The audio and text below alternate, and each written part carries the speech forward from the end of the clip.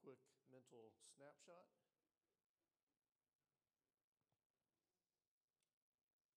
And while we're doing that, we have a couple of announcements. One of them, Conquer series. The Conquer series in the Purity series starts up this coming Monday at 7 p.m. If anybody's interested, it's virtual, it's online. You can sign up by emailing conqueror@burtcommunity.com. If that's too difficult, just get a hold of Jim Hassett. Next slide. Global Finance Magazine ranked the nations in order of peacefulness. Which of the following failed to make the top 5 list? Iceland, Italy, New Zealand, or Portugal? Which is not on the top 5 list of peacefulness? Jack, where do you come up with this stuff? Hey, another a praise report, actually a miracle report. The guys here, the guys online have been praying for Pastor Coffey's grandson Emmett for quite, I'm not going to say quite a long time, for a little time, but very passionately. And Pastor Coffey reported this morning that Emmett was healed.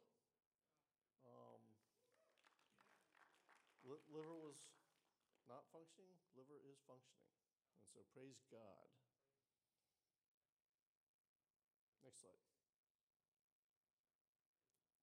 All right, as Dallas slowly makes his way up to the stage. Heavenly Father, we lift Dallas up here. We ask that you honor his preparation.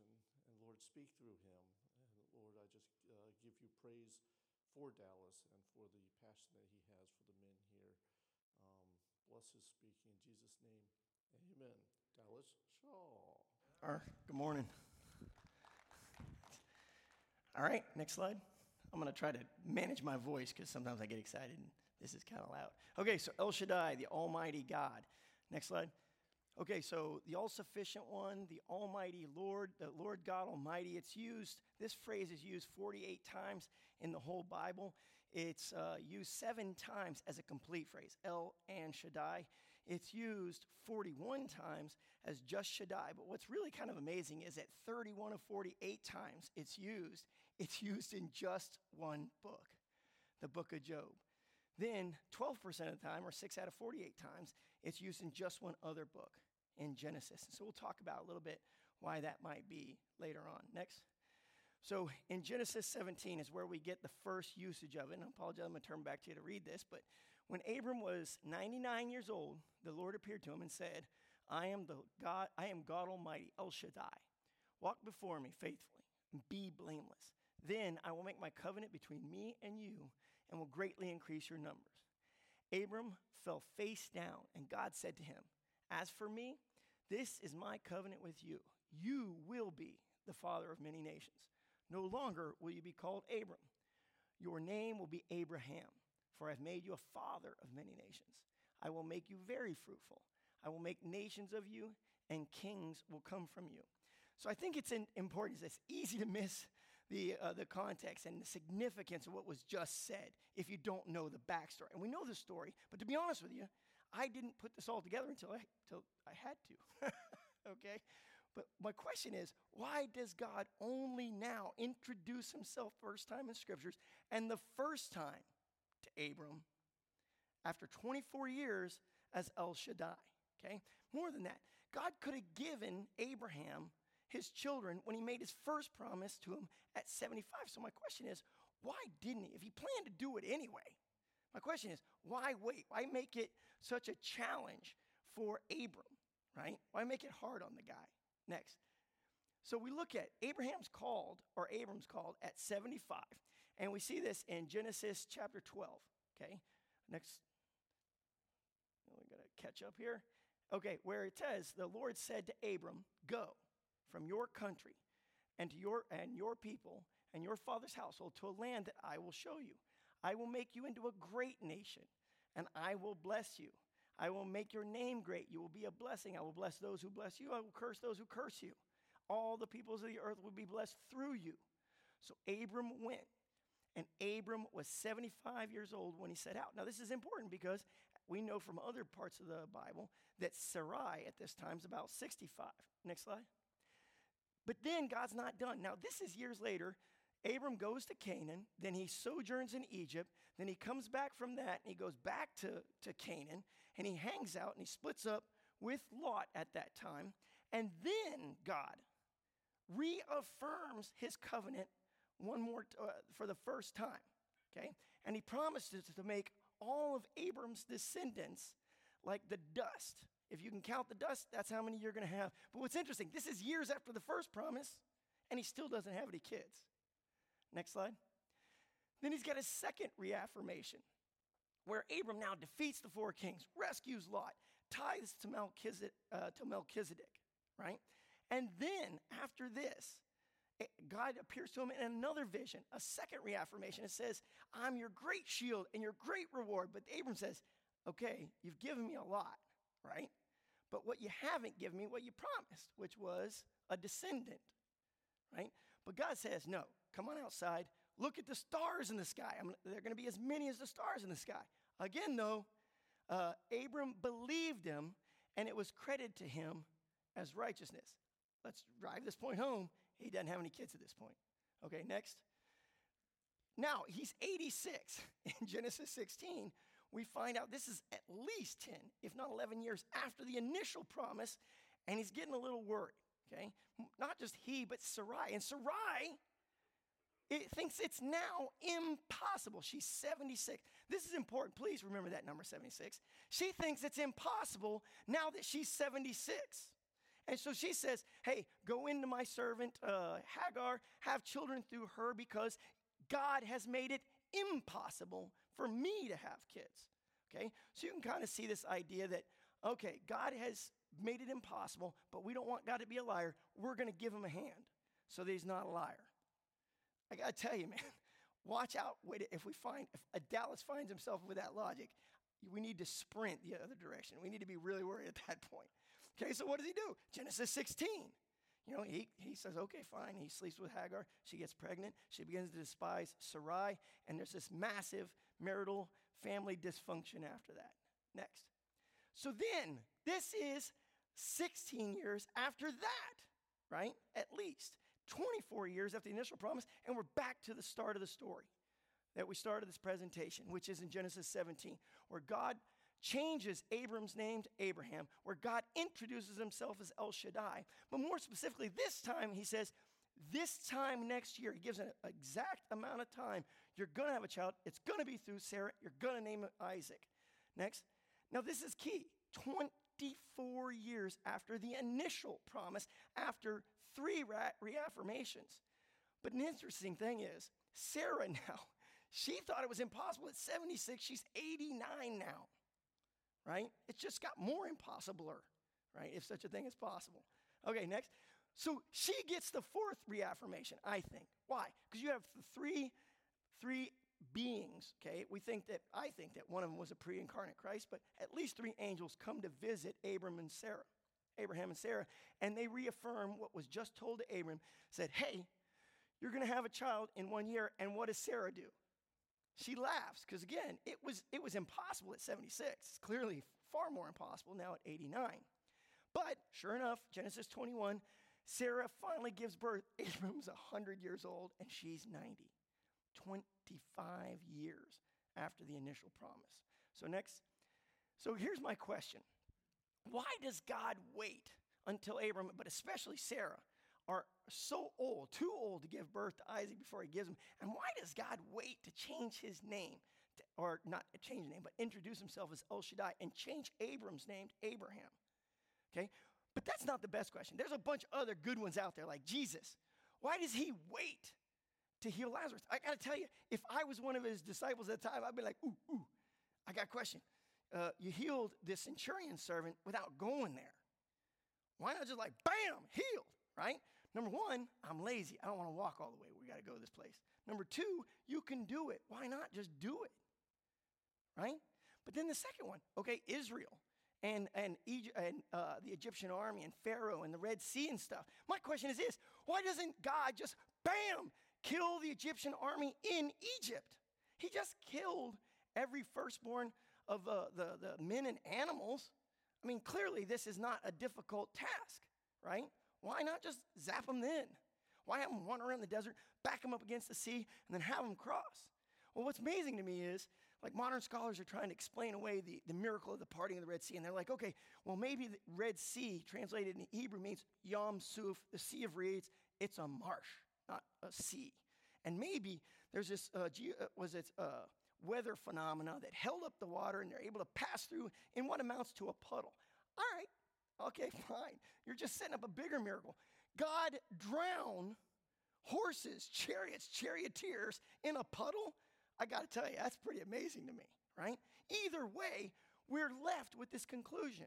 God removes all plausible explanations for Isaac's birth, all the plausible explanations for Jesus raising Lazarus from the dead, removes all plausible explanations for how Israel survives. Okay, next slide. So God's clearly trying to communicate something to someone, his omnipotence, his all-powerful nature to someone. Okay, he appears to set up tests that only he could pass, right? More than that, when we look at this, who is it that doubts? Who's he trying to communicate this? Who doubts his omniscience or his omnipotence? I would argue it's men and angels. And we could prove it. Look at the disciples. They literally lived with Jesus for years. And at the end, the best of them doubted him, right? The next best denied him. And the worst of them betrayed him after years. It gets worse. What about Satan and the angels that become demons? They don't wrestle with God's existence.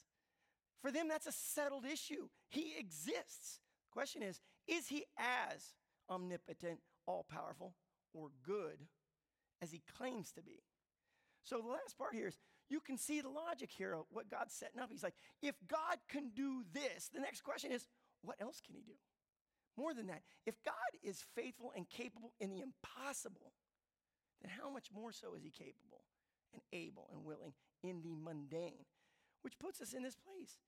The possible is definitely the province of us, of man. And the impossible is his specific jurisdiction. But here's the best part. We got a God that cares about both, right? The impossible and the mundane. And here's the last part that I would leave you with is, before we transition, what is it that's going on in your life right now or your world that's impossible, that only an almighty God can save or fix, okay? So next, Dr. Tony Evans brings up this next part. Then it goes to the book of Job, is God as the final authority on matters. So why is El Shaddai used 31 times out of the 48 of the whole Bible in just one book? Well, I'd argue that Job 6 gives us an idea. We look at these words. I got to tell you, I've prayed these words, not even realizing that Job had prayed them. What strength do I have that I should still hope? What prospects that I should be patient? Do I have the strength of stone? Is my flesh bronze? Do I have any power to help myself now that success has been driven from me? We're talking to a guy that's backed up against the wall here, right? In Job 5, he's told by his friends, hey, you should plead your case to the Lord. He goes, good idea. And so Job 13, he's like, I want to put my case before the Lord. And we know how that ends. But the key part here is, why is El Shaddai so important to Job? It's because his case is utterly hopeless otherwise. He's been ruled against at every level up to this point. Only an El Shaddai can save him. Okay, so next. The key part here is, I think there's three ideas that I'd like you to take from this. Is one, El Shaddai is the most valuable to the most powerless and the most desperate. Conversely, El Shaddai is the least valuable and to the least powerless and the least desperate. The self-righteous, the self-rich, the self-empowered, they have little need for an almighty God. They are God enough, God aplenty for themselves. They just don't need him. Next. So Dr. Tony Evans brings us out as the Supreme Court. He uses God as that final judgment. And we know, how do you get to the Supreme Court? Well, somebody's got to lose at a lower court, like a trial court.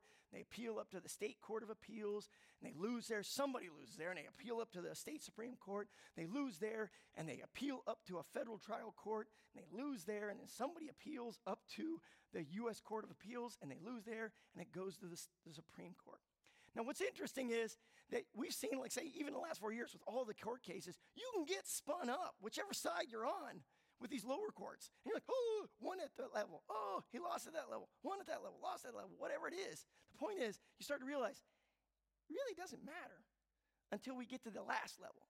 Either the Supreme Court's going to reject the case and not take it, and the ruling's going to stand, or they're going to accept it, and they're going to rule on it. Okay, but until they've spoken, you kind of haven't heard really the final judgment on it. But the same is true in our lives, okay? So we look at this, and Dr. Tony Evans, I think, brings this out really well. I'll just tell you, so here's some of the lower courts. The first one is your accuser. Revelations 12 tells us straight up front, the accuser stands before God, accusing the brethren day and night. You're going to lose this one. Just go into it understanding it's in his job description. Accuser, you've lost. But then you're going to appeal, or he will, to your circumstances. More often than not, you're going to lose here. And why? He's going to point out, look at you. You're addicted to pornography. You're addicted to alcohol. You've lost your job, or your marriage is failing. Every circumstance is testifying against you. You've lost. All right, so maybe you lose, maybe you win there, so you appeal to the next level, or he does. And you go to your spouse. Now, this could be good, this could be bad, right? We just don't know. Even with Job was innocent. And his wife, she's looking at the circumstances. She's like, I don't know, right? Maybe there was something maybe you did something I didn't see. I don't know. Maybe you win here and Satan appeals. Doesn't matter. The point is that maybe you're going through marital problems, right? And she's going to rule against you, okay? So let's say you appeal to the next level, which is not really a level. It's kind of parallel because we don't want to say your wife's lower than that, right? But we're following Job's story. So he appeals to his friends, and these are guys, from my experience with the Middle East, they've probably known each other since childhood. Right? And he's thinking, these guys have known me. They know I'm a good man. And they're looking at the circumstance. They're like, dude, your children are dead. All of them, without exception. Every possession you have has been crushed, stolen, or destroyed. Your health is gone. What good God would punish a righteous man with all that? So they're like, look, you must have done something. Right? And maybe you got great friends, and they come alongside you. Nah, I don't believe it. Either way, you or Satan are going to appeal to the next level. So you appeal to your conscience, and I got to tell you, I lose here every time. I have the guiltiest conscience on the planet. When I leave from a grocery store, if I haven't bought anything, I feel like I should lift up my shirt and spin just to make sure they know I'm not like shoplifting or something. I just feel guilty about everything. Things I haven't even done, I feel guilty about, right? And sure enough, if I'm going through a bad situation, even if I feel like I'm being treated unfairly, I feel like, well, maybe it's unfair in this situation, but maybe I'm being punished for something I did before that I didn't get punished for, okay? So I lose here every time. You may be different. But either way, you or Satan's going to appeal to the next level. But thank God we're not appealing to the Supreme Court. We're appealing to Jesus Christ, right? Here's the good news. It may get to that level, and he may say, hey, all the charges against you are lies, like he did with Job. It's nonsense.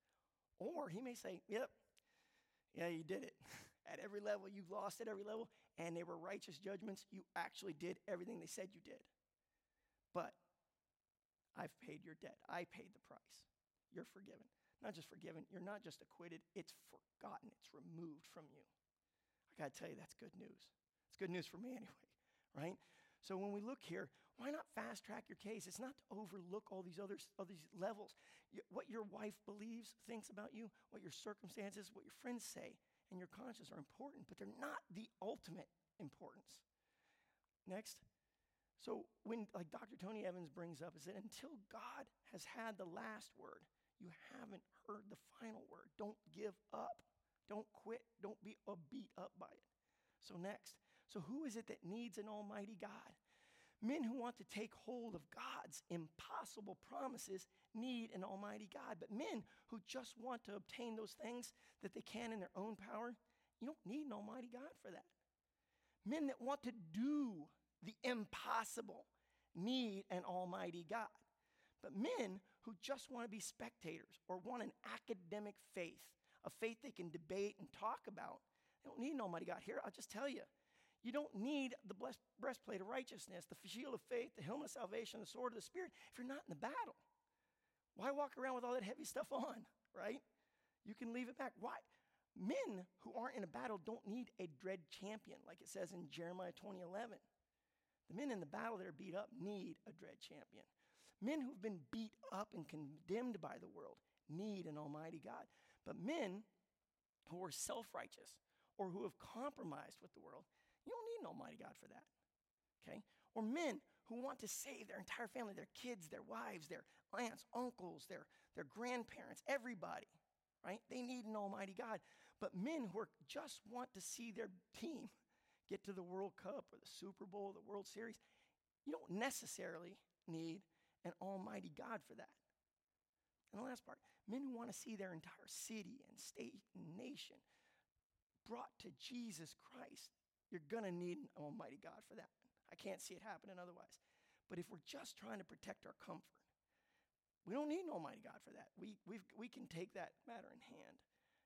And more than that, it's not just us, it's churches. Think about this. So you got the church of Smyrna. Do they need an almighty God? He says, I know your afflictions, your poverty, yet you are rich. I know about the slander of those who say they're Jews but are not, but are a synagogue of Satan. Do not be afraid of what you're about to suffer. I tell you the truth, the devil will put some of you in prison to test you, and you will suffer persecution for 10 days, but be faithful even to the point of death, and I will give you the victor's crown. Who doesn't need an almighty God?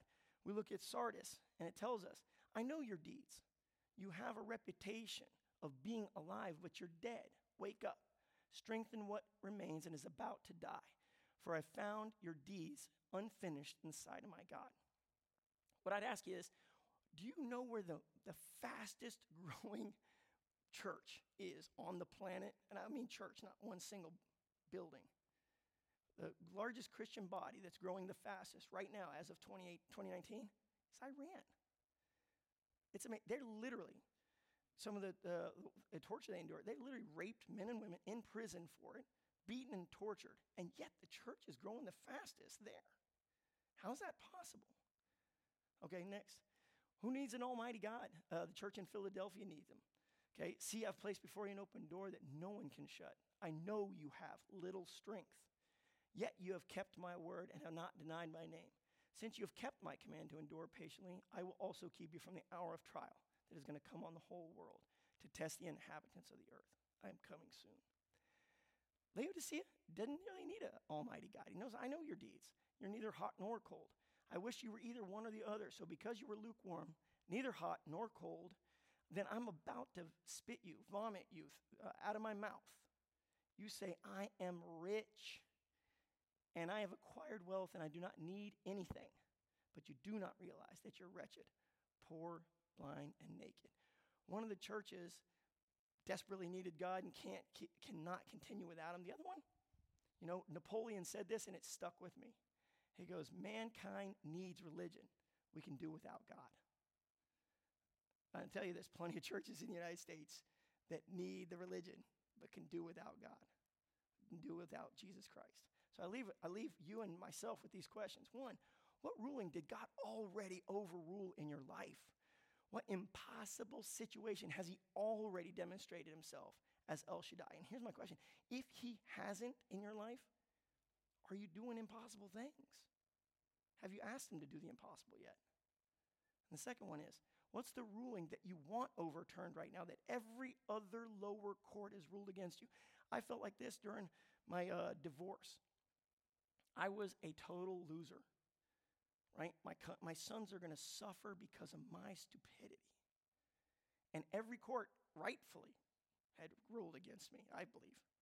And yet God came in and overruled. He says, okay, but they're also my sons. Let me take it from here.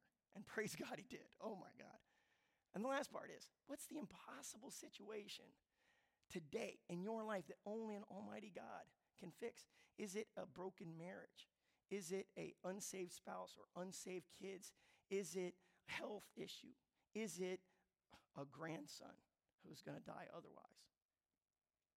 Is it an impossible racial situation in our country? Is it an impossible political situation in our country?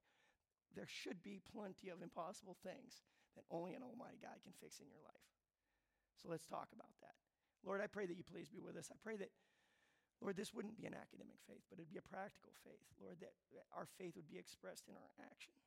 I pray that you would live through us. I pray that we'd give you space to live through us, that we'd remove any obstacles of your Holy Spirit in our lives. I pray that we would be not just hearers of the word, but doers of the word. Lord, live in our lives. Lord, awaken in each heart those impossible things that you want us to attempt, knowing that we own the effort and you own the outcome, and only you. So, Lord, we love you. We ask you to please be in this presence, the presence of these men, these mighty men of Jesus Christ. In Jesus' name, amen.